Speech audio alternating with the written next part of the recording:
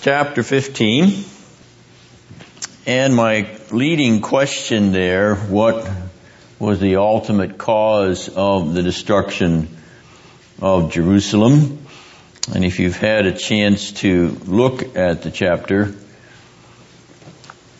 I'm wondering if you picked up what the real reason is.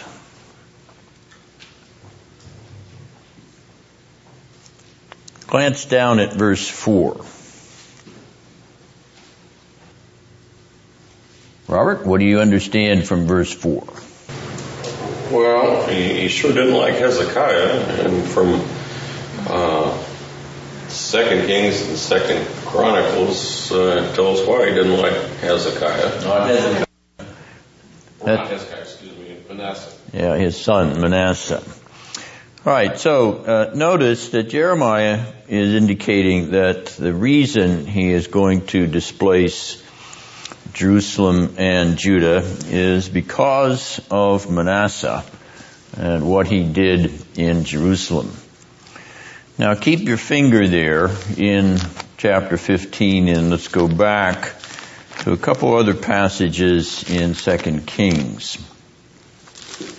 And we'll begin with 2 Kings 23:26. And whenever someone has it, if you would like to read it, just go ahead. 2 Kings 23:26. However, the Lord did not turn from the fierceness of his great wrath, with which his anger burned against Judah, because of all the provocations with which Manasseh had provoked him. Thank you, Ben. Now, verse 24, which will tell you who the king is at the time that statement is made. Do you notice that? So Josiah is king and Manasseh is not, and yet God says that his great wrath against the nation is going to be based upon the provocations that Manasseh provoked him with. Similar to the reference there in Jeremiah 15:4 for what he did in Jerusalem. The writer of Kings said provocations. So let's take a look at chapter 24 of 2 Kings. Just turn the page over. And verses 3 and 4. And Art, would you read chapter 24, verses 3 and 4 for us if you have it? Verses 3 and 4.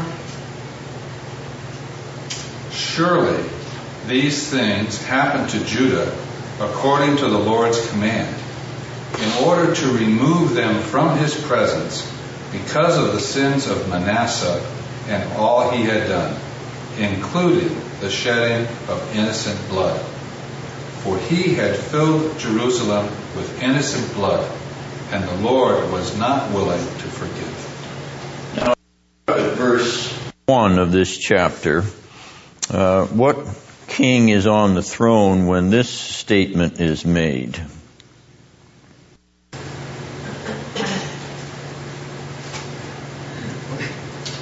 Anyone notice that?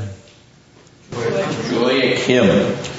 Then Jehoiakim comes after Josiah, with the exception of a few months when Josiah's youngest son, Jehoahaz or Shallum, reigns and is unseated by Necho.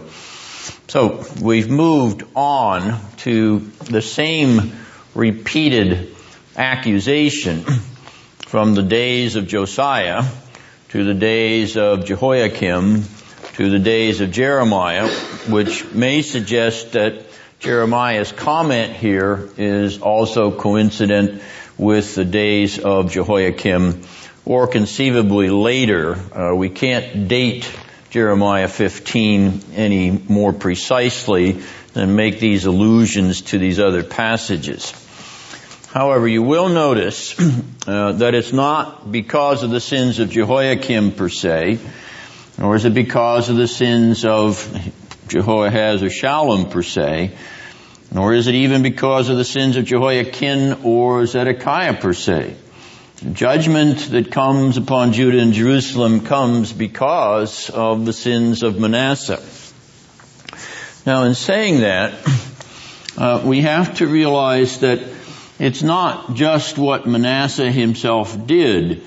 It's what Jerusalem and Judah began to do in imitation or following his lead, or he's doing what the other corrupt sinners of this generation are doing.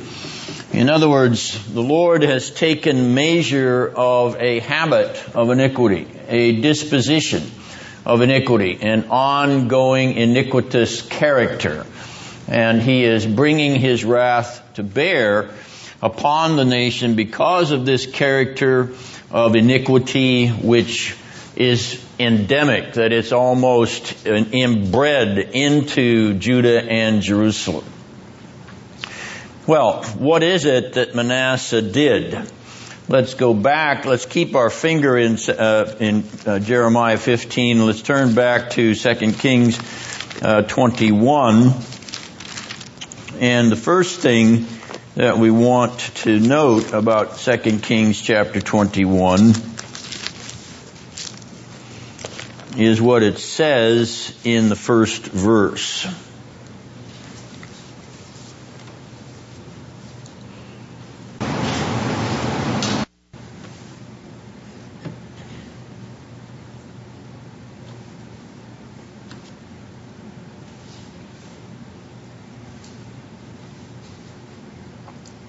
Ben, your head went up.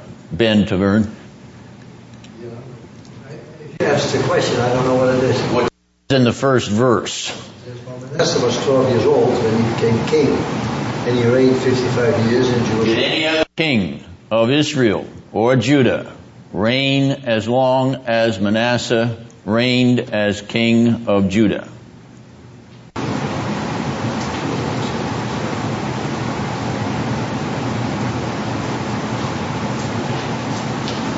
The longest reign of any monarch in the history of the northern or the southern kingdom. Now, it dovetails with my comment about the pattern or embedded disposition. In other words, the habit that has been created from the top down, from the royal throne on down, trickling into the population, namely the leadership of Manasseh in sinful and wretched, vile disobedience to the Word of God. And the nation of Judah follows in his train. They follow his lead.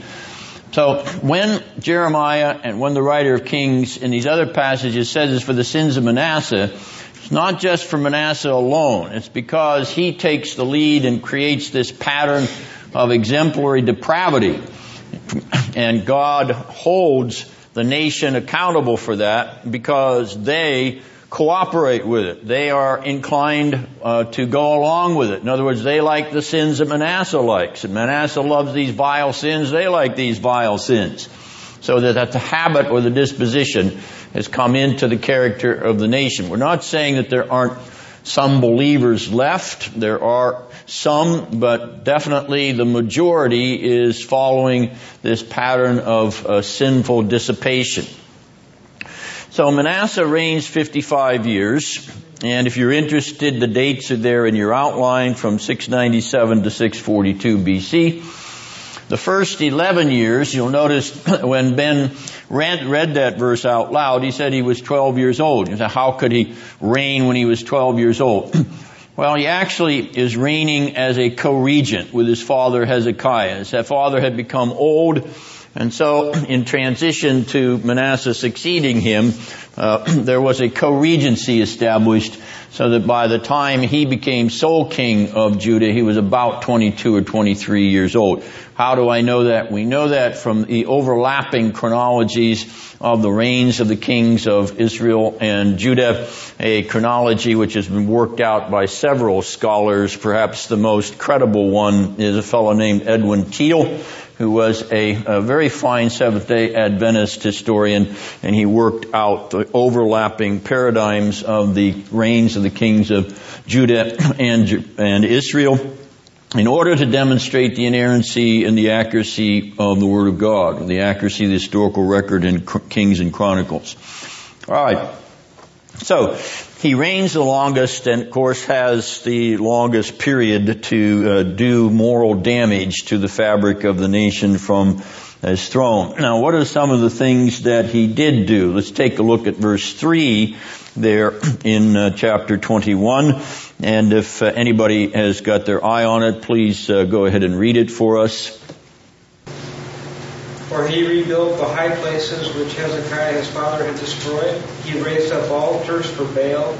He made a wooden image, as Ahab king of Israel had done, and he worshipped all the hosts of heaven and served them. All right, now, one of the things that verse tells you is that he changed course. What course did he change, Ben?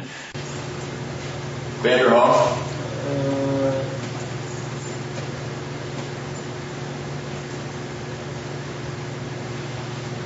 What course did he change?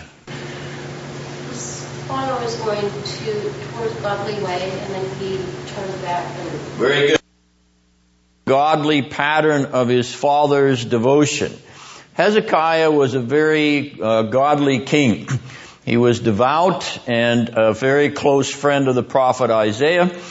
And Manasseh, unlike his father, changes course and rebels. He goes the other way. Notice that he builds up the high places that his father had torn down. What are these high places? Maki, you're still on the floor.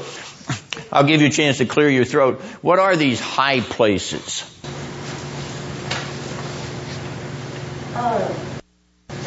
The place that Jeroboam started. There's some truth to that, okay? But why do they call them high places?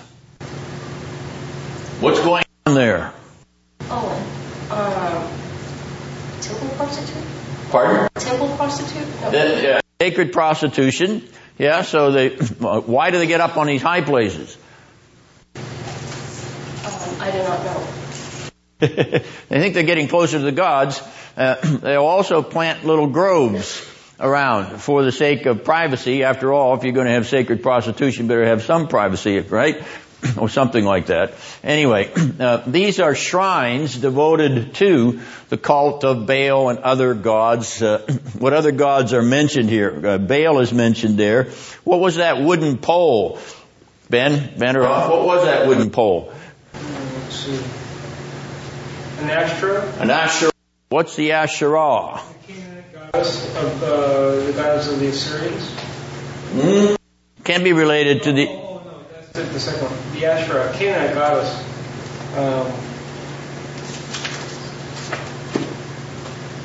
Who is she? Mary Lou, who is she? No, I'm just a... Terry, who is goddess of fertility. Yes. She goes along with whom? Ben, Baal. Yeah, she's consort. She's Baal's wife. So the wooden pole is a symbol of her image. And notice that she's placed in this verse alongside of Baal because the two of them go together. Now, the other thing that Ben Vanderhoff was talking about was the Assyrian. What were you? What was your little footnote telling you there, Ben? That's for the next one. Which is what? Host of heaven. The host of heaven. Meaning what? Meaning the stars and the moon. Very good. The astral deities, exactly. Which could be Assyrian, but could also be Canaanite. In other words, Manasseh is an ecumenist. He's very ecumenical. He wants to make sure he gets all the gods involved in this, whether they're fertility gods, whether they're astral deities. He's going to bring that old-time religion, that old-time Canaanite religion back to Judah. All right, so he is a pro-idolatrous king. He is an anti-God or Lord king. He is changing the whole climate of the culture of Judah by what he's doing, leading by example, and perverting the worship of the Lord. Verse 4. What does he do in the temple? Mary Lou, what does he do in the temple?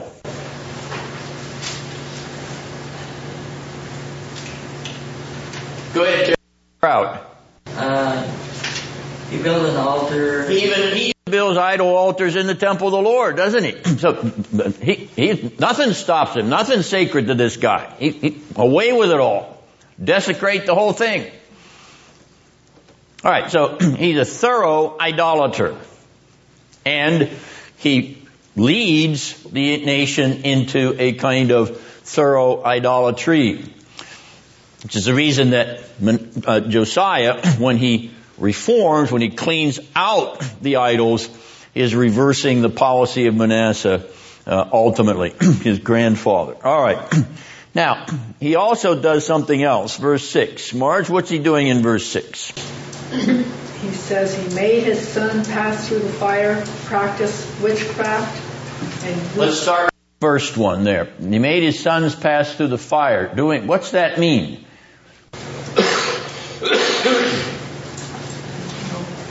Is it kind of offering their children for a sacrifice? Yeah. He burned them up on the altar. He sacrificed his children. He committed infanticide, murdered his children by burning them. Well, what kind of deity would want that? Are there ancient gods that loved child sacrifice? Art? Yes. What were their names? Don't know. Ben? Moloch was one.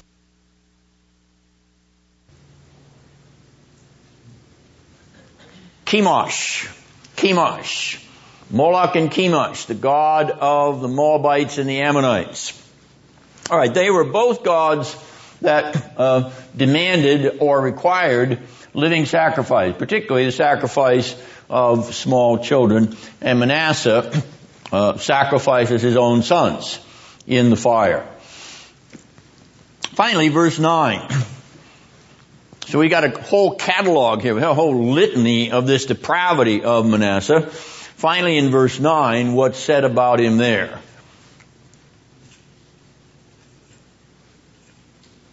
Ben? He coaxed them to be more wicked than the nations God had sent them to destroy. More wicked who?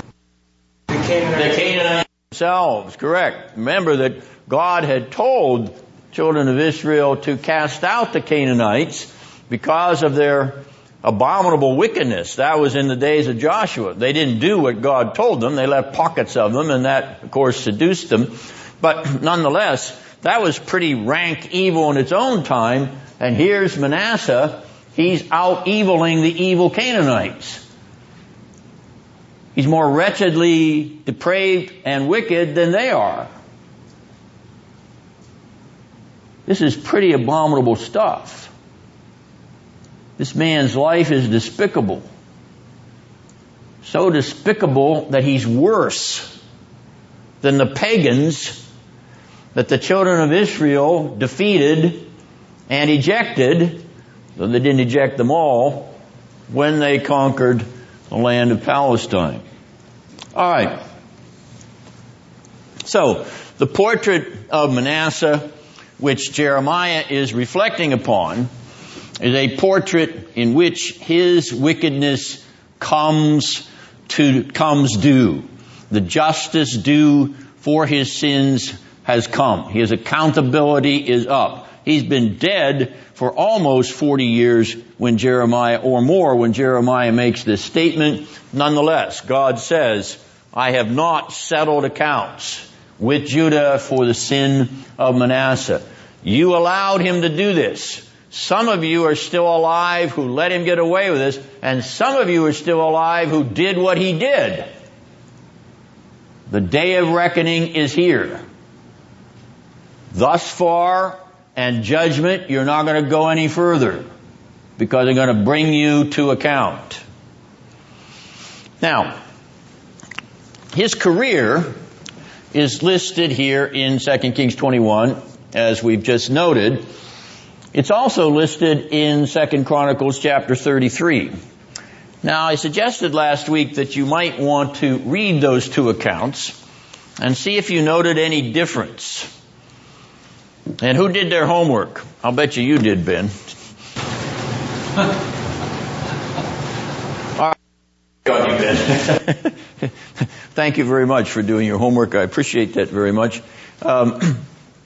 what difference did you notice in the two records of his career?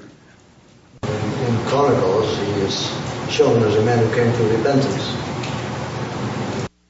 Very good.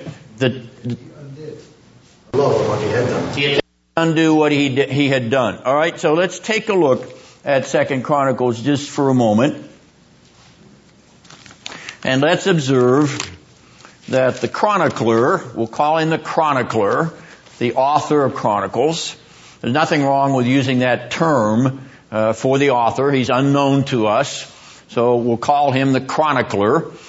The chronicler has a description of Manasseh's repentance in verses 11 to 13 and 18 to 19 of this 33rd chapter of Chronicles. Now, how did this repentance come about, Ben? What was the factor that kind of turned Manasseh's life around? The king of Assyria came and removed him from his... Very good. He was captured by the king of Assyria. He was carried off to imprisonment. And while he was in that imprisonment, he called upon the Lord and asked for forgiveness, which the Lord granted. All right, so that in verse 18 and 19, it talks about how he had tried to undo what he had done, as Ben pointed out. He tries to remove the Asherah and the idols that he had established, but too little, too late. In other words, the impact of what he had done could not be undone by simply removing some of the shrines and the groves. Well, as a footnote here, the difference in the two accounts leads some scholars to suggest that the chronicler, who's writing long after the incident, has massaged and redeemed Manasseh in order to make him look a little bit sanitary, hygienic. He's cleaned him up. Now, why would the scholars think that? Why would they suggest that Manasseh has been cleaned up by the writer of the Chronicles? 2 Kings does not mention it. As Ben pointed out, when you read the two accounts, 2 Kings 21, 2 Chronicles 33, you find nothing in 2 Kings 21 about this repentance or about his capture, right, Ben? There's no mention of the king of Assyria capturing him, taking him off to prison. So why would these scholars suggest, Scott? I was going to say, it just also fits with what Chronicles doesn't mention the sin of Bathsheba, so they might say, well, it doesn't mention that sin at all. Well, Manasseh was so bad, they got to mention his sin, but they got to clean him up as much as they can. Why is it even there in the first place? No, the Kings doesn't say anything about it, so who's telling the truth? Both of them are telling the truth, but these scholars don't think so. Why do these scholars think that the chronicler is telling a hygienic or sanitized version of the story?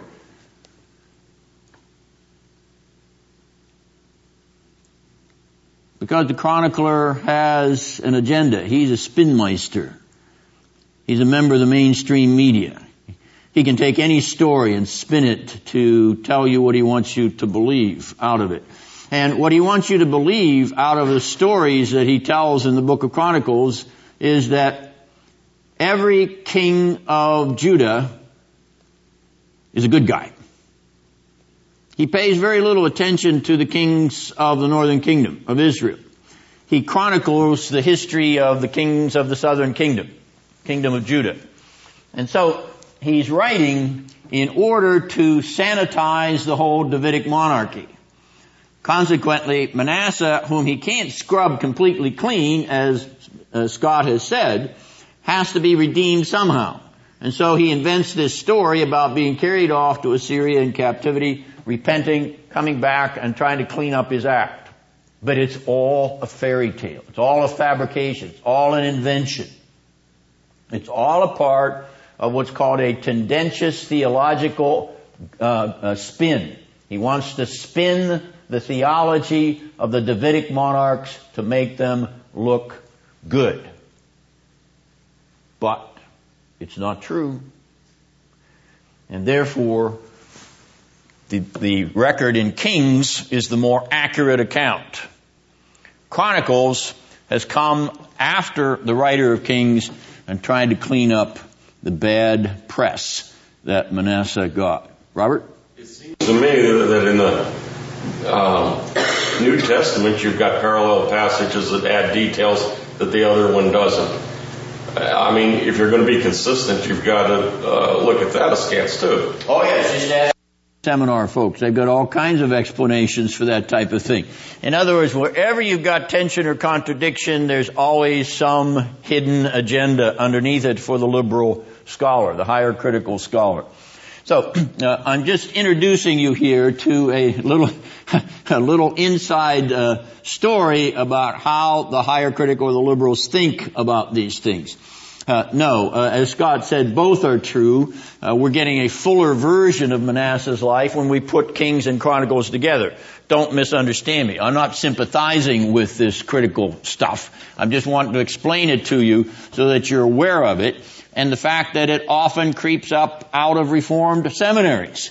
So that Reformed seminaries will teach that there's this tendentious angle in the chronicler, particularly because he's trying to write a theological reconstruction of the Davidic monarchy. Now, when you read a Reformed commentator who says that, you get your antenna up, okay? And you realize that what you're reading is a variety of liberal higher criticism. That's the game that's underneath the surface if that's in the commentary you're reading about. And it's really very difficult these days to find any commentary on Chronicles that doesn't believe that, unfortunately. So you have to keep your antenna up entirely. Or come to Northwest Theological Seminary. We'll teach you how to handle that kind of stuff. So you won't have to worry about those liberal commentaries. You can take them on. All right. Any questions about any of that? Art? You're fired up. I can see. Okay. No, I'm actually not. But so it's not known whether Manasseh ended his life worshiping false gods or not? No, he ended his life, as the chronicler tells us, not worshiping false God. He did clean up his act, though I don't think he had a lot of time to do it. So the chronicler is correct in saying that in his imprisonment he did turn to the Lord. And he came back in order to purge the idolatry, some of the idolatry that he had started. Now, he couldn't get rid of all of it because it was ingrained into the populace. But nonetheless, he himself did repent of it. Okay?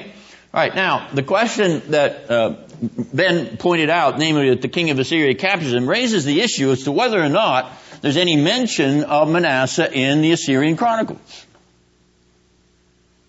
And yes, there is. In fact, he's mentioned twice in the Assyrian Chronicles. And you have the citations there in your outline. He is mentioned in the ANET. Your footnote tells you what that is, Ancient Near Eastern Texts relating to the Old Testament. This is a marvelous collection of English translations of Egyptian, Assyrian, Babylonian, Persian documents, which have been discovered by archaeologists up until the 1950s. So about 100 years worth of archaeological excavation and translation of these documents in one thick, fat volume called ANET, Ancient Near Eastern Texts. All right, Manasseh's name is listed in the Chronicles of Esarhaddon, who is king of Assyria from 681 to 669, and he's also mentioned in the Chronicles of Assurbanipal II, who is king of Assyria from 668 to about 631. But that's all. His name is mentioned. Nothing is said about him being captured. Nothing is said about him being a servant of the Lord and repenting of his idolatry. In other words, the Assyrian Chronicle doesn't help us understand anything more about Manasseh than his name, and that the Assyrians were aware of it. So, insofar as the name is in the Assyrian documents, we know that the Assyrian king had contact, two Assyrian kings had some contact with Manasseh. Who then captured him? Was it Esarhaddon or was it Assurbanipal II? We don't know. They don't say. But at least the archaeological record tells us that what the chronicler says is historically accurate insofar as he had contact with the kings of Assyria. No more than that can we say from the archaeological record, but we can at least say that. So in other words, the chronicler isn't blowing smoke when he mentions the king of Assyria connected to Manasseh. It verifies the credibility of that notice. Any questions? Go ahead, Art. At this time, is the northern kingdom gone? Northern kingdom, 722 BC. It's been gone for 50 years. Yet, the Babylonians have not yet conquered. No, the Babylonians have not yet conquered Assyria. That will happen in what year, Marge? When will the Babylonians conquer? When will Nebuchadnezzar conquer Nineveh? When will Nahum's prophecy that Nineveh will be destroyed, when was it fulfilled? You read the book of Nahum. Here you are. You're in your Bible devotions. You come to the book of Nahum and, when did this happen? You ought to know. You ought to know.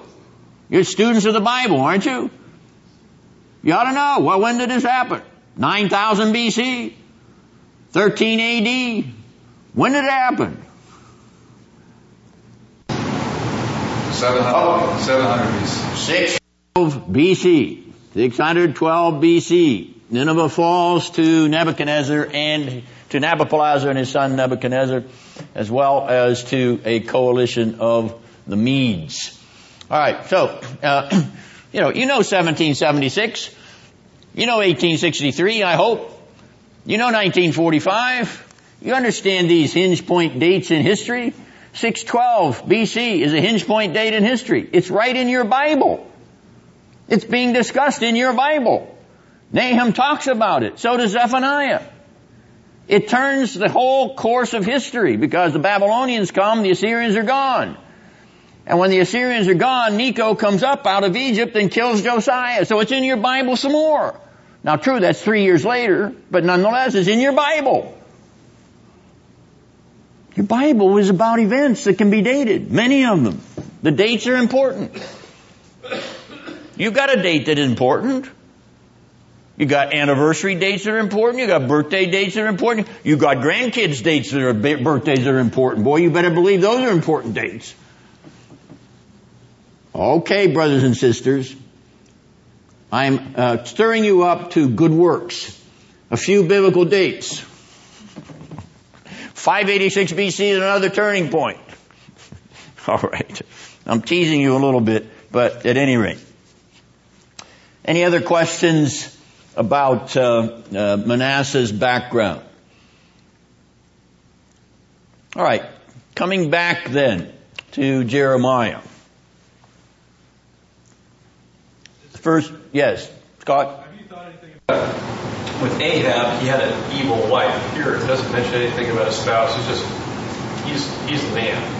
Is there anything going on with particular kings mentioned in contrast to others in their group who are leading them to evil?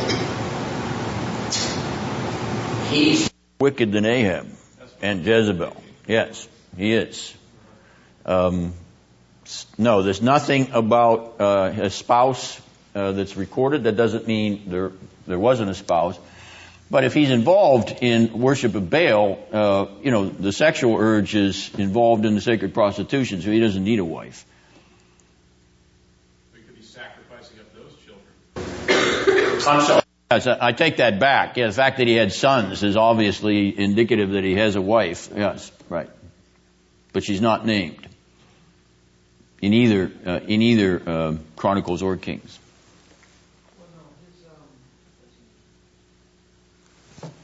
Did I miss something?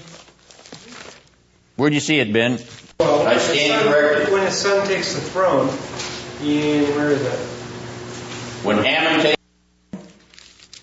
His mother's name was Nehushtan? Perez of Joppa. Okay. So we do have a wife's name. Thank you.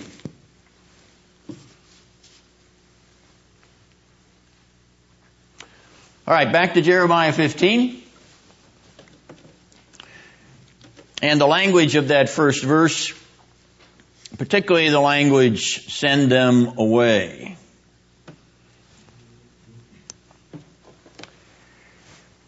I'm suggesting that this language is a reverse Exodus. that it's the language of turning back the exodus from Egypt, to send Judah back to exile in a strange land and bondage in that exile in a strange land. And that helps understand why Moses is listed in this verse, because obviously he's an Exodus figure. And what Moses brought, an Exodus out of bondage, out of exile in a strange land, is going to be turned back. It's going to be reversed. But that doesn't explain why Samuel is here. So, we ask the question, why does God say Moses and Samuel?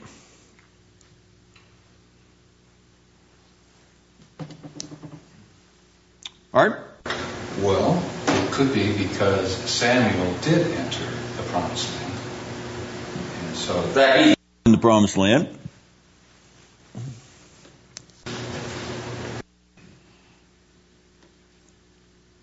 I'm sorry. You want to pull that? Okay, scratch that. Okay. All right, you see what I'm asking you to do? I'm asking you to think why these two individuals in this verse. You can understand Moses. Why? Because the Lord was going to destroy the people, and he stood in the way and interceded. He prayed that the Lord not destroy them all. Good. At what incident did he do that, Ben? Right after the golden calf? Very good. After the golden calf, Moses stands in the breach. In fact, it says he stood before the Lord, and the Lord passed by him, and the Lord promises to spare Israel. So that's what's referred to in Exodus 33:21, and also duplicated in Psalm 106:23. But you still haven't answered the question, why Moses and Samuel in Jeremiah 15?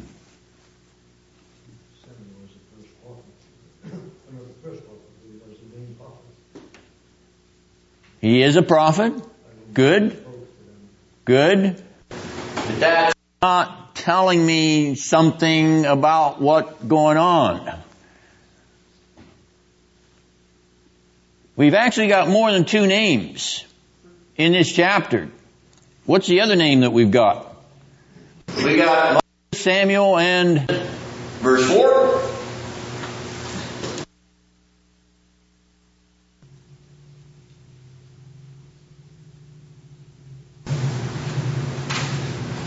Who's the other name, Maki? Verse 4? Verse 4 of chapter 15? Manasseh and Hezekiah. Manasseh. Moses, Samuel, Manasseh. What's the key to the pattern here? Moses, the Exodus. Okay? Got that one. Samuel? Philistines? Ah. How so, Scott? Saul. He is the initiator of the kingdom, isn't he? Because he anoints the first kings and particularly anoints the Davidite. Yes, the first son of Jesse, the seventh son of Jesse, actually the first king after God's own heart. In other words, it is the anointing of the Davidic dynasty, of which Manasseh is a descendant, correct? And with Manasseh, what is coming to an end?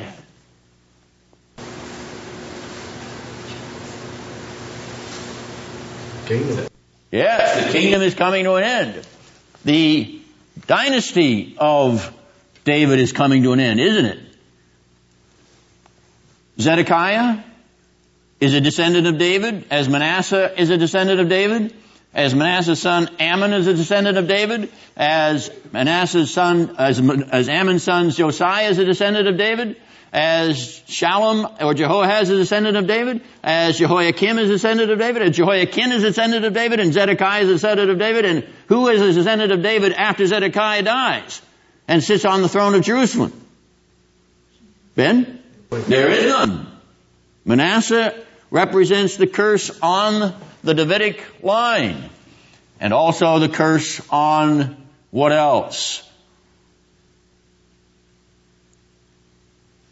What does he desecrate? Curse on the city and the temple. All right, notice the pattern. Moses and the Exodus,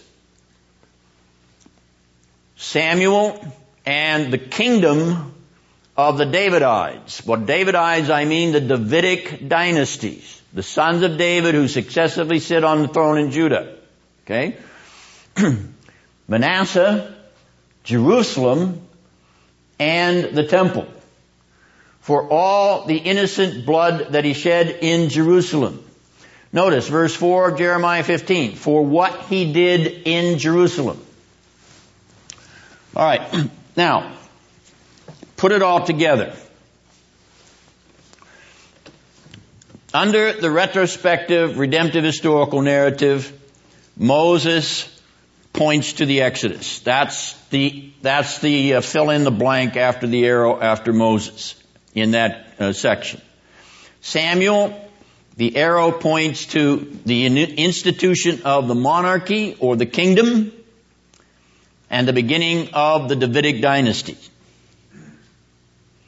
Manasseh, the arrow points to Jerusalem and the temple. Now, what's going to happen?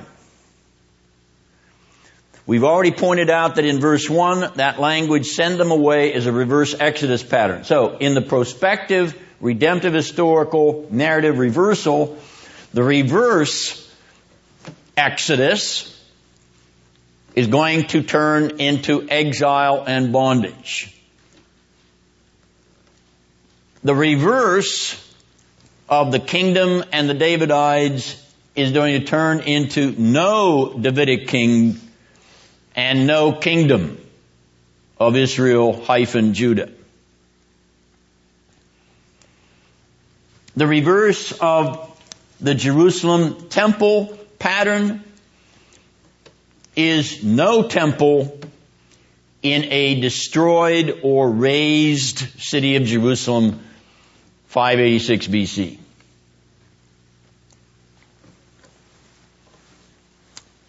All right. Once again, retrospective, redemptive, historical narrative, Exodus, monarchy or kingdom, and the Davidic kings. Manasseh, Jerusalem, and the temple. Prospective, redemptive, historical narrative reversal, reverse Exodus, followed by, after the second arrow, exile and bondage. Reverse kingdom and Davidites, and after the second arrow, no Davidic king and no kingdom of Israel, Judah. Third reverse, first arrow, after the first arrow, Jerusalem and the temple. After the second arrow, no temple in a razed Jerusalem 586 BC. These three names in this chapter are redemptive historical paradigm shifts. And they're going to be reversed. That's the reason they're there. God is saying, I'm going to reverse the whole past history of redemption from Moses to Samuel and the kings, from Moses and the Exodus, Samuel and the kings, and Manasseh and Jerusalem and the temple. I'm going to turn it all around. I'm going to undo what I did because of your abominable sin. End of the story. Jerusalem in smoke, flames, ashes, bloody death, corpses heaped on corpses, End of the story. Gloom and doom. That's it. Close the book.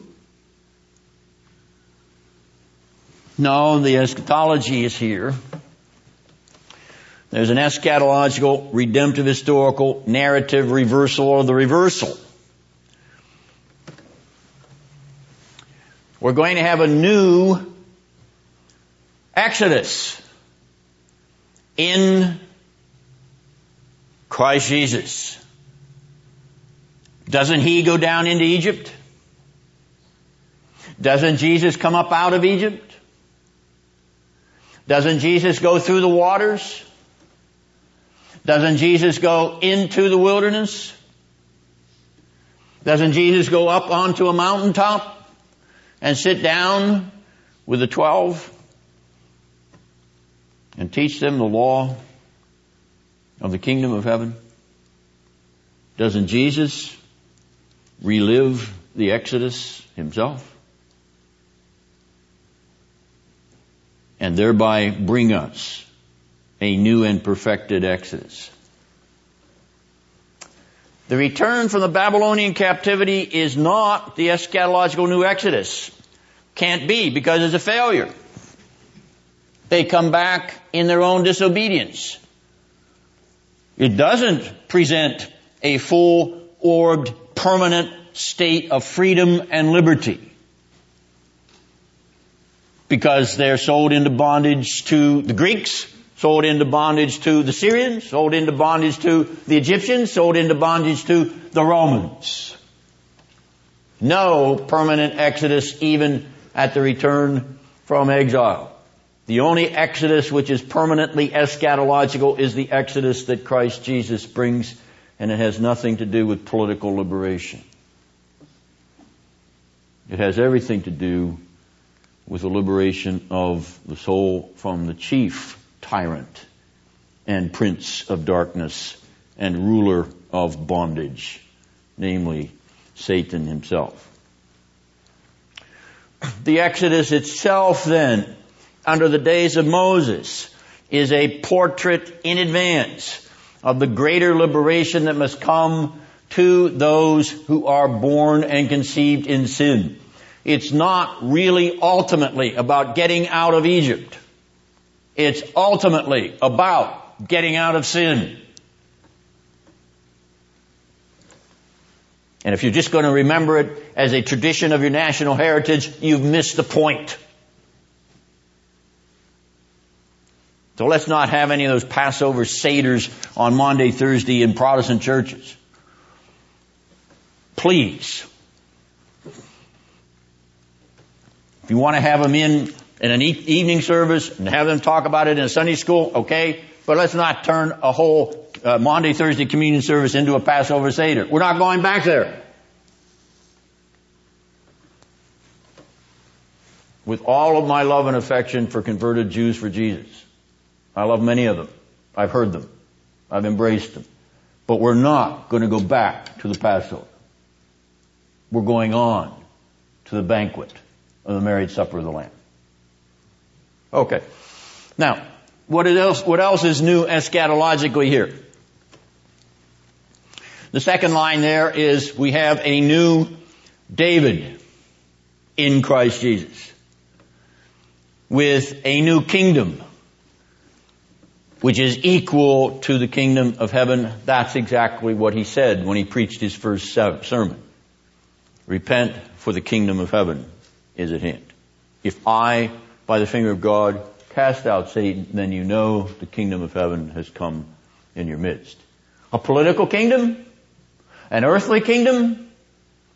A kingdom in which we've got another David with a sword on the throne? It's not what he's talking about, is it?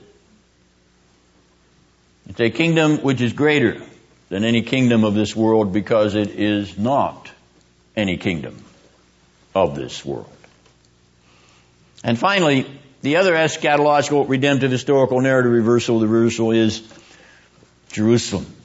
A new Jerusalem in Christ Jesus. Isn't that what the writer of the Hebrews tells you? You have been called to the heavenly Jerusalem, Hebrews 12:22.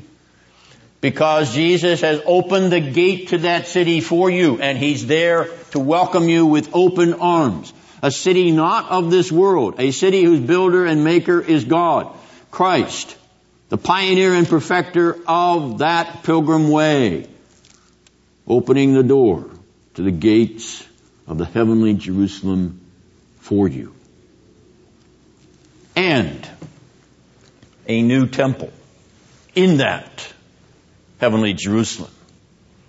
A new temple which is the temple of the body of the risen Lord Jesus. Destroy this temple, and in 3 days I will raise it up. John 2:19. The temple is not an earthly structure. The temple was never intended, even in Solomon's day, to be an end in itself. The temple was to direct your eyes to heaven and to that eternal tabernacle made without hands, eternal in the heavens. The living temple, who is the living, risen Lord Jesus Christ. You want to come to the temple of the Lord? You want to come to the place where God meets man as He met him in the temple? You come to Jesus Christ, the Son of God. That's where He meets you. In that heavenly Jerusalem. The gates of that 4-square city. So there is a hope of an eschatological new Exodus. New David. New Jerusalem. New temple. And those new things are permanent, eternal, absolute, and will never pass away. That's what's behind these three names ultimately. These transition points in the history of redemption being brought to bear upon Jeremiah's situation here, which we'll talk about when we come back from our little 5-minute break. Okay, well, quickly over some of these other points on page 2, because I do want to take some time to look at the elements in the outline at the bottom of the page, that is below verses 20 and 21, but I don't want to give short shrift to this entirely. In verses 2 to 3, you will notice that there's a pattern there. Each verse has a pattern of 4s. Now, it's somewhat unusual because in general, we get a rule of 3s, which in fact is what we get in verse 5. So, normally the Semitic paradigm is a rule of 3s, but here we have a rule of 4s, as if Jeremiah is taking the pains to make a additional emphatic statement. What about the rule of 3s? What about the 3? What 3s are there in verse 5? Do you see them? Loretta's not here tonight. She's our expert on this type of thing. Scott, what do you see there? I see a who, and who, with question following. Okay. And so these are questions. These are interrogatives. What kind of interrogatives are they? Question. Who's gonna mourn for you? Who's gonna do this for you? Who's gonna answer? Nobody. So what kind of are they? Rhetorical. They're rhetorical questions. These are 3 rhetorical questions. Now notice, God is speaking here in verse 5. Verse 6 tells you that. Okay, declares the Lord. So the point here is that God Himself is lamenting for the nation. He's asking the question rhetorically, but it reflects upon His own spirit of, shall we say, grief and lamentation for the nation. Now understand, this is a kind of anthropomorphic expression, but at the same time, God is entering into that grief, which the prophet Jeremiah will mirror. He will lament over the city. We've already noted places where his eyes run down with tears. And he writes a book called Lamentations. So, the mirror reflection between God himself as one who laments here in this 5th verse and Jeremiah who will reflect it. He will mirror it. He will in fact identify with it as one who laments with lamentation. Skipping down to verse 8, notice the mention of widows being more numerous than the sand of the seas. The widow is left childless here. The widow is left bereft of children. Notice verse 7. War makes widows. Husbands go off to war, they don't come back. Widows remain.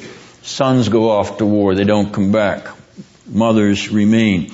So this emphasis upon the widows being more numerous is underscoring the fact that the children are going to be wasted even as the fathers and husbands are wasted in the war and siege against Jerusalem. Now this raises the question of the date of this chapter. What's he talking about when widows are going to become more numerous than the sands of the sea? Obviously he's talking about a critical juncture in Jerusalem's destruction. Is it the second siege of 597 when Nebuchadnezzar carries away Jehoiakim and Ezekiel? Or is it the final siege of 586 when he destroys the city and carries away Zedekiah and the rest of the nation of Judah and Jerusalem? It's impossible to tell. However, the image of these numerous widows suggests a real critical date. So one of those dates would be appropriate. More than that, we can't say. Now this interesting verse 9, she who bore 7 sons pines away. Once again, this is a reflection upon the judgment that is coming upon the city of Jerusalem and the nation of Judah. Why the mother of 7 sons? She who bore 7 sons pining away. What's the significance of 7 sons? All right, well, we've got to turn back to 1 Samuel chapter 2 for a minute in order to understand what the significance of this figure is. 2 Samuel chapter 2 verse 5. And when you find that chapter, you'll notice that in most of your modern versions, you have it indented and written down your page in even lines, which tells you what about it in the original Hebrew. Do you know what that means when they indent it and make it even like that? Ben, you had your head up a minute there. It's poetry. It is poetry. Yes, it is poetry. And whose poem is this, Ben? Hannah. This is Hannah's poem, okay? Very significant to some other poem. Similar to another poem in the Bible. I heard it. Mary's Magnificat. Yes, the Magnificat of the Virgin Mary in Luke chapter 1. Okay. All right, so notice verse 5. Hannah, of course, was barren. And then she conceived. And in verse 5, she says, those who were full hire themselves out for bread. Those who were hungry cease to hunger. Even the barren gives birth to 7. Now, Hannah is saying this poem. She's uttering this song. It's actually a poetic song. She's saying this song in what frame of mind? He's ecstatic. She's joyful. Yes, you see, so the image of the one who gives birth to 7, the barren one, is an indication of the ecstatic joy that she's having children. She was barren, now she's having children, and she would have 7-fold over the abundance of these children as an added superabundance of joy. So the image here of bearing 7 is an image of joy. Now turn back just one page in your Bible, probably to the 15th verse of the 4th chapter of the book of Ruth. Ruth chapter 4 verse 15. The women of the city of Bethlehem, addressing Naomi, after Boaz and Ruth conceive. What does she say? What do they say to Naomi? May this child who's going to be born be a restorer of life, sustainer of your old age. For your daughter-in-law who loves you and is better to you than 7 sons has given birth to him. Again, the image of 7 sons being a indication of security, contentment, joy, and even in this verse, love. Now, the passage from Exodus 2:16 is about Jethro's 7 daughters. Jethro, who is Moses' father-in-law, that he had 7 daughters as if an expression of joy.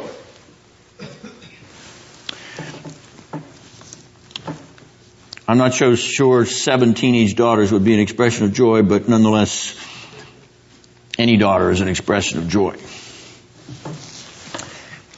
Fathers dote on daughters. I shouldn't admit that, but okay. So this, back to Jeremiah 15:9, this image of the one who bore 7 sons pining away is a reverse of that joyful ecstasy. She's pining away because they're dead. The destruction has come. They're gone. They've been destroyed. Verse 10, keeping in line with the mother image that we've looked at in widows in verse 8 and the mother who bears 7 in verse 9, here we have a reverse mother motif. There's no joy here. Woe to me and to my mother. So the pattern of this reverse side of motherhood is now lamentably coming to bear upon this nation which is under the curse of destruction. I'm going to skip to verse 14. You can figure out my note on 13, I think, if you look up the passage. Notice that God is speaking again here in this section, and He will cause your enemies to bring you into a land that you do not know. This land mentioned here is once again more of that reverse Exodus motif. I'm going to bring you out of the promised land. I'm going to bring you out in another Exodus to a foreign land. I'm going to bring you into bondage and exile in a land that you do not know. Now in verse 15, Jeremiah speaks, and he will speak through verse 18. And here he talks about his enemies and those that persecute him. He asks God to take vengeance on them. We've seen this pattern in Jeremiah before. This is an identification mirror, namely that Jeremiah's enemies are God's enemies and vice versa. God's enemies are Jeremiah's enemies. The prophet then stands not vindictively in the pattern of, deal with those who are persecuting me, O Lord. He is standing in God Himself, who will judge His own enemies and the enemies of His servants, the enemies of those who are identified with Him, who are His mirror spokesmen, His mirror servants. Verse 16, in which he says that he ate the words of God, is parallel to Ezekiel 1, where Ezekiel eats the words of the scroll of the Lord, and he says that they were sweet to his taste. The word of God was sweet to the taste of those that devoured it, that ate it up, that gobbled it up. If you don't, then God will send you the famine of the hearing of the word. If you're not eager to gobble up and eat up the word of God, then He'll take it from you. He'll give it to those who are hungry for it. If you're not desirous of feasting upon the word of God and finding the taste of it sweet, because the grace of Christ, God in Christ, by the Spirit is always sweet to the wretched sinner, If you don't find it that way, if the church in America doesn't find it that way, God will take it away. You won't play games with God and how you stand before His Word. This is critical. The world that we are living in is not the same world that you and I were born into. It is a very different world. The only thing that is going to stand us instead in this world is the Word of God. And if we do not feast upon it, if we do not delight in it as sweet, sweeter than honey, because the living Word of God, Christ Himself, is the sweetest of all to us. If we don't, it's going to be taken from us. It's as simple as that. If you don't love it, God will remove it. And so, even in the Reformed Church, we see this lackadaisical indifference to the Word of God. We see this hesitancy to even read it or understand it. We see no passion to learn it and to dig into it, as if we are secure and safe. And we can say, the temple of the OPC, the temple of the OPC, the temple of the OPC is here. Or the temple of our Reformed faith, the temple of our Reformed, or the temple of our Christian tradition, the temple of, we are safe.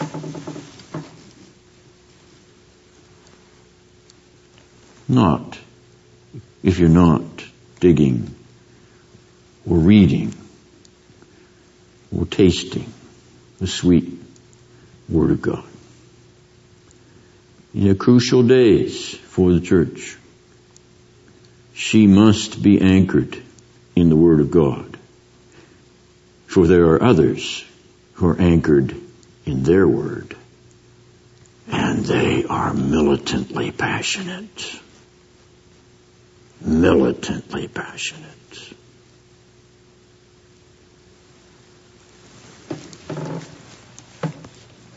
Now in verse 18, in verse 17, the inversion.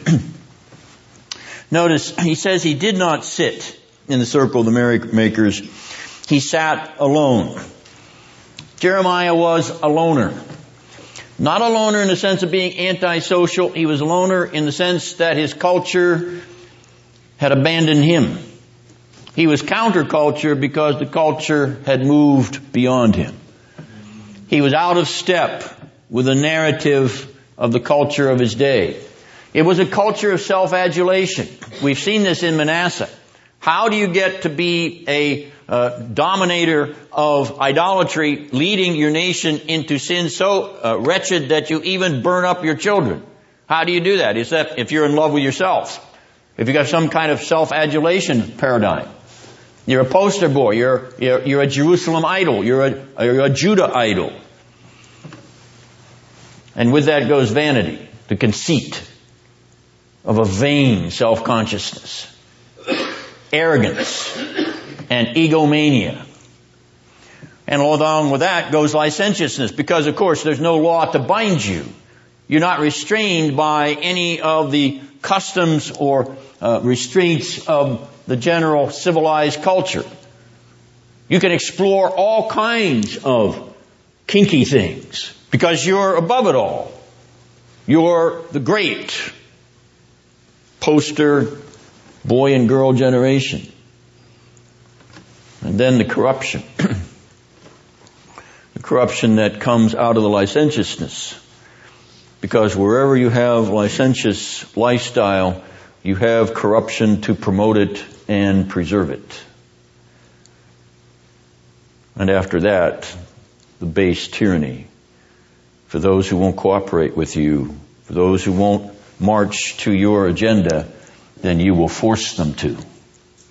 If you have to enslave them, you will dominate them. You will tell them that you are the elite master and they are your slaves. That's what you will do when you control the narrative of the culture. Jeremiah sat alone. He would not march in that cultural paradigm. And so he was persecuted for it. And he began to whine about it. He even says in verse 18 that God is a deceptive stream. Remember what he had said in chapter 2:13. In chapter 2, verse 13, he had said that the Lord was the fountain of living waters. And now he is a dry wash. He's a dry wadi. That's what he's calling God. So that in verse 19, when God answers Jeremiah, God says, if you repent, restore is too weak. The Hebrew word is shuv, which means to repent. If you repent, then I will restore you, and before me you will stand. God is calling Jeremiah to repent of his charge that God has deceived him.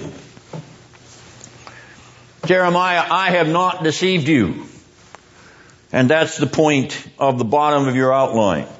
Jeremiah's complaint lined up with God's reply, lined up with Jeremiah's lament, lined up with God's reply. What's going on in the language of this back and forth dialogue between the prophet and God? What's God doing in order to underscore or enforce or penetrate the demand for repentance into the soul of Jeremiah and get Jeremiah off being stuck on himself? Jeremiah, you've got to get off of this self-pity. This pity party is not what you were called to do. Don't accuse me of deceiving you. I didn't deceive you. I told you from the get-go what was in front of you. Oh. Well, when did you tell me from the get-go? Notice in verse 10, he talks about the woe of his birth. Woe to me, my mother, that you have borne me. All right, keep your finger in chapter 15. Turn back to chapter 1, verse 5. Do we have any other reference to the birth of Jeremiah in this book of his prophecy? Chapter 1, verse 5. Before I formed you in the womb, before you were born, I consecrated you.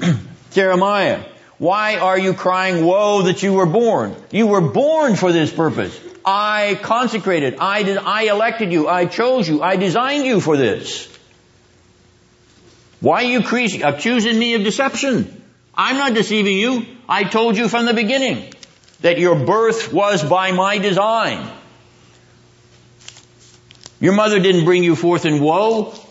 I brought you forth from your mother in blessing and calling and election.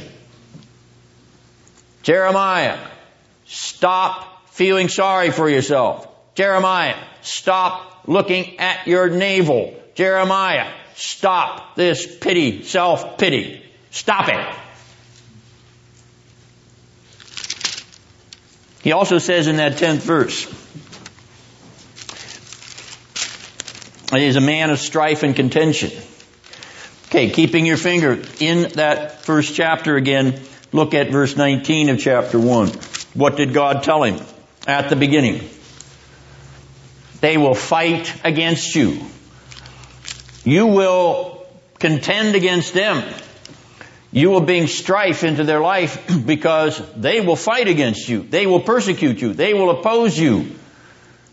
They will whip you, beat you, put you into stocks, throw you into prison. They will try to drown you in muck. They will try to kill you. Your own brothers will try to kill you. I told you from the beginning. They will fight against you. Now here you're moaning about the fact that you're a man of strife and contention. I told you that's what was going to happen to you. Verse 8, chapter 1. Do not be afraid of them. Do not be afraid of them. All right, now skipping down to God's reply in verses 11 to 14. Notice in verse 12 that God mentions iron and bronze. Can anyone smash iron or bronze? Why does God use that image in replying to Jeremiah's complaint there, the woe that his mother brought him forth? Back to chapter 1 again. Notice verse 18 of chapter 1. I have made you as a fortified city, says the Lord. As a pillar of iron and walls of bronze I have made you. God is drawing attention in Jeremiah 15 verse 12 to the fact that he had already fortified him. What are you whining about, Jeremiah? I made you a fortress of iron and bronze. I told you that from the beginning. Now, stand in that fortress. Stand in what I have appointed you to be. I have made you a fortified city. They cannot destroy you. Do not be afraid of them. Jeremiah laments again, verses 15 to 18. In that passage, he says that he ate the words of the Lord. This goes back to chapter 1, verse 9. At his commission, when he was installed in the office of prophet, in the 13th year of the days of King Josiah, the Lord stretched out his hand, Jeremiah 1:9, and touched his mouth and said, I have put my words in your mouth. Yes, Jeremiah, you ate my words because I put my words in your mouth. Those were the words you were commissioned to carry. Now, why are you charging me with deception? I didn't deceive you. I gave you my word. Proclaim it. Speak it out. Do not be afraid of them. And finally, God's final reply in verses 19 to 21 of the 15th chapter, using that phrase in verse 20, a fortified wall of bronze. We've noted that in verse 18 of chapter 1, as we pointed out above in verses 11 to 14. It's the same passage, repeated. They will fight against you in verse 20. Verse 19 of chapter 1, they will fight against you. We already noted that again. But notice what concludes the whole paradigm. I am with you. Back to chapter 1, verses 8 and 19. When God commissioned him and warned him about what was coming, what did he say to him in verse 8? Do not be afraid of them, for I am with you. Verse 19, they will fight against you, but I am with you to deliver you. Same word in verse 8. I am with you to deliver you. Verse 8, verse 19 of chapter 1. Now turn to chapter 15, verse 20 and 21. I am with you and will deliver you. So I will deliver you from the hand of the wicked. It is exactly the same Hebrew word in all four of those passages. What is God doing here in the 15th chapter? He's taking Jeremiah back to the call and the commission and the ordination of the man to the prophetic office. And he's reminding him that he has told him that nothing has happened to him that he did not forewarn him about. And consequently, now that it has come upon him, Jeremiah, go back to your commission, go back to the way I formed you, go back to the way I elected you and set you apart for this office. Go back to my promise to be your Emmanuel. I will be with you. I told you at the beginning that I would be, and I'm repeating what I told you at the beginning, Jeremiah, now in this despair that you have, in this self-pity that you have, in this discouragement that you have, you feeling all alone. You're not alone. I am with you. My Emmanuel presence is here to preserve you, to strengthen you, and to cause you to repent for thinking that I have deceived you. I have not deceived you. I have told you that they would fight against you. I have told you that they would despise my word at your lips. I have told you that they would try to kill you. I have told you all of that. I have not deceived you. And so the Lord Jesus says, they will hate you because they first hated me. will you whine and pity yourself when it comes? Honestly, we do not know what we will do, but we are reminded that it has happened before, even to servants of God so great as Jeremiah, who was compared to Christ in Matthew 16. So that we realize that even the greatest of God's servants can be guilty of a pity party. But the Lord has told you, I am with you. Do not be afraid of them.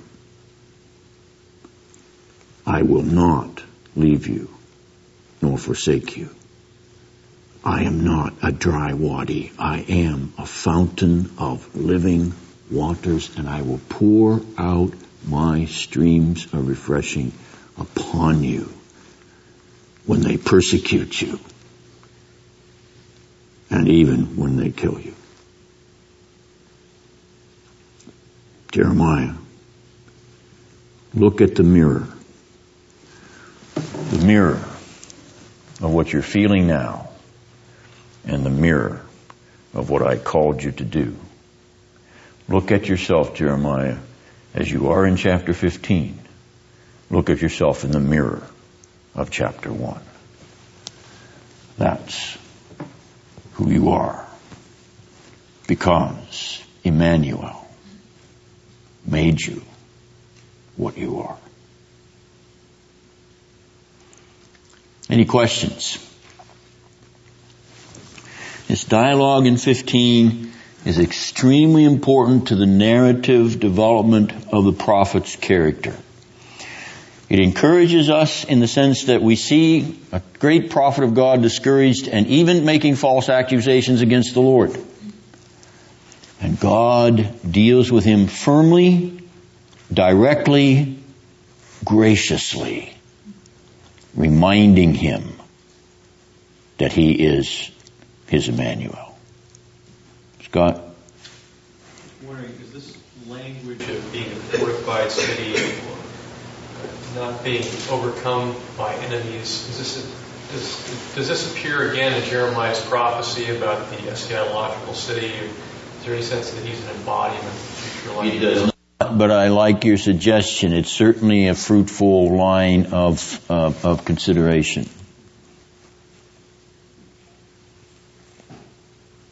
So when you've worked it out, come and talk to me about it.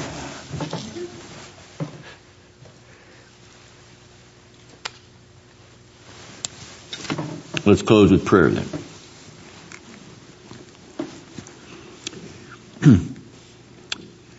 Oh, gracious God, our Emmanuel, with us in every circumstance, in every trial, in every joy. How we bless and thank you that through Christ Jesus, the eschatological Emmanuel, we are comforted in a way that Jeremiah could only long for. We find ourselves, nonetheless, Lord, gripped with his own despair and discouragement. We even find ourselves shaking our fist at heaven from time to time and crying out, forgive us, O Lord. Even as you called Jeremiah to repent and turn, so we would turn from any accusations of injustice against you. You are holy, righteous, and good. In Christ, you have demonstrated your great affection for us in his life, death, and resurrection. You have privileged us to be seated in heavenly places in him. O Lord, refresh us. Be to us streams of living water. thirsty souls that we are. Take away our fear and our sense that we are somehow suffering unjustly. Lord, help us to bear even unrighteousness for Christ's sake. And, O Lord, we will praise you along with Jeremiah, remembering that you have chosen us as you chose him. And you have set us apart to be your humble servants. We who are your sons and daughters love the sweetness of your word because we love the sweetness of Emmanuel, who is the heart and soul of your word and of our lives. We pray these things with thanks in Jesus' name. Amen.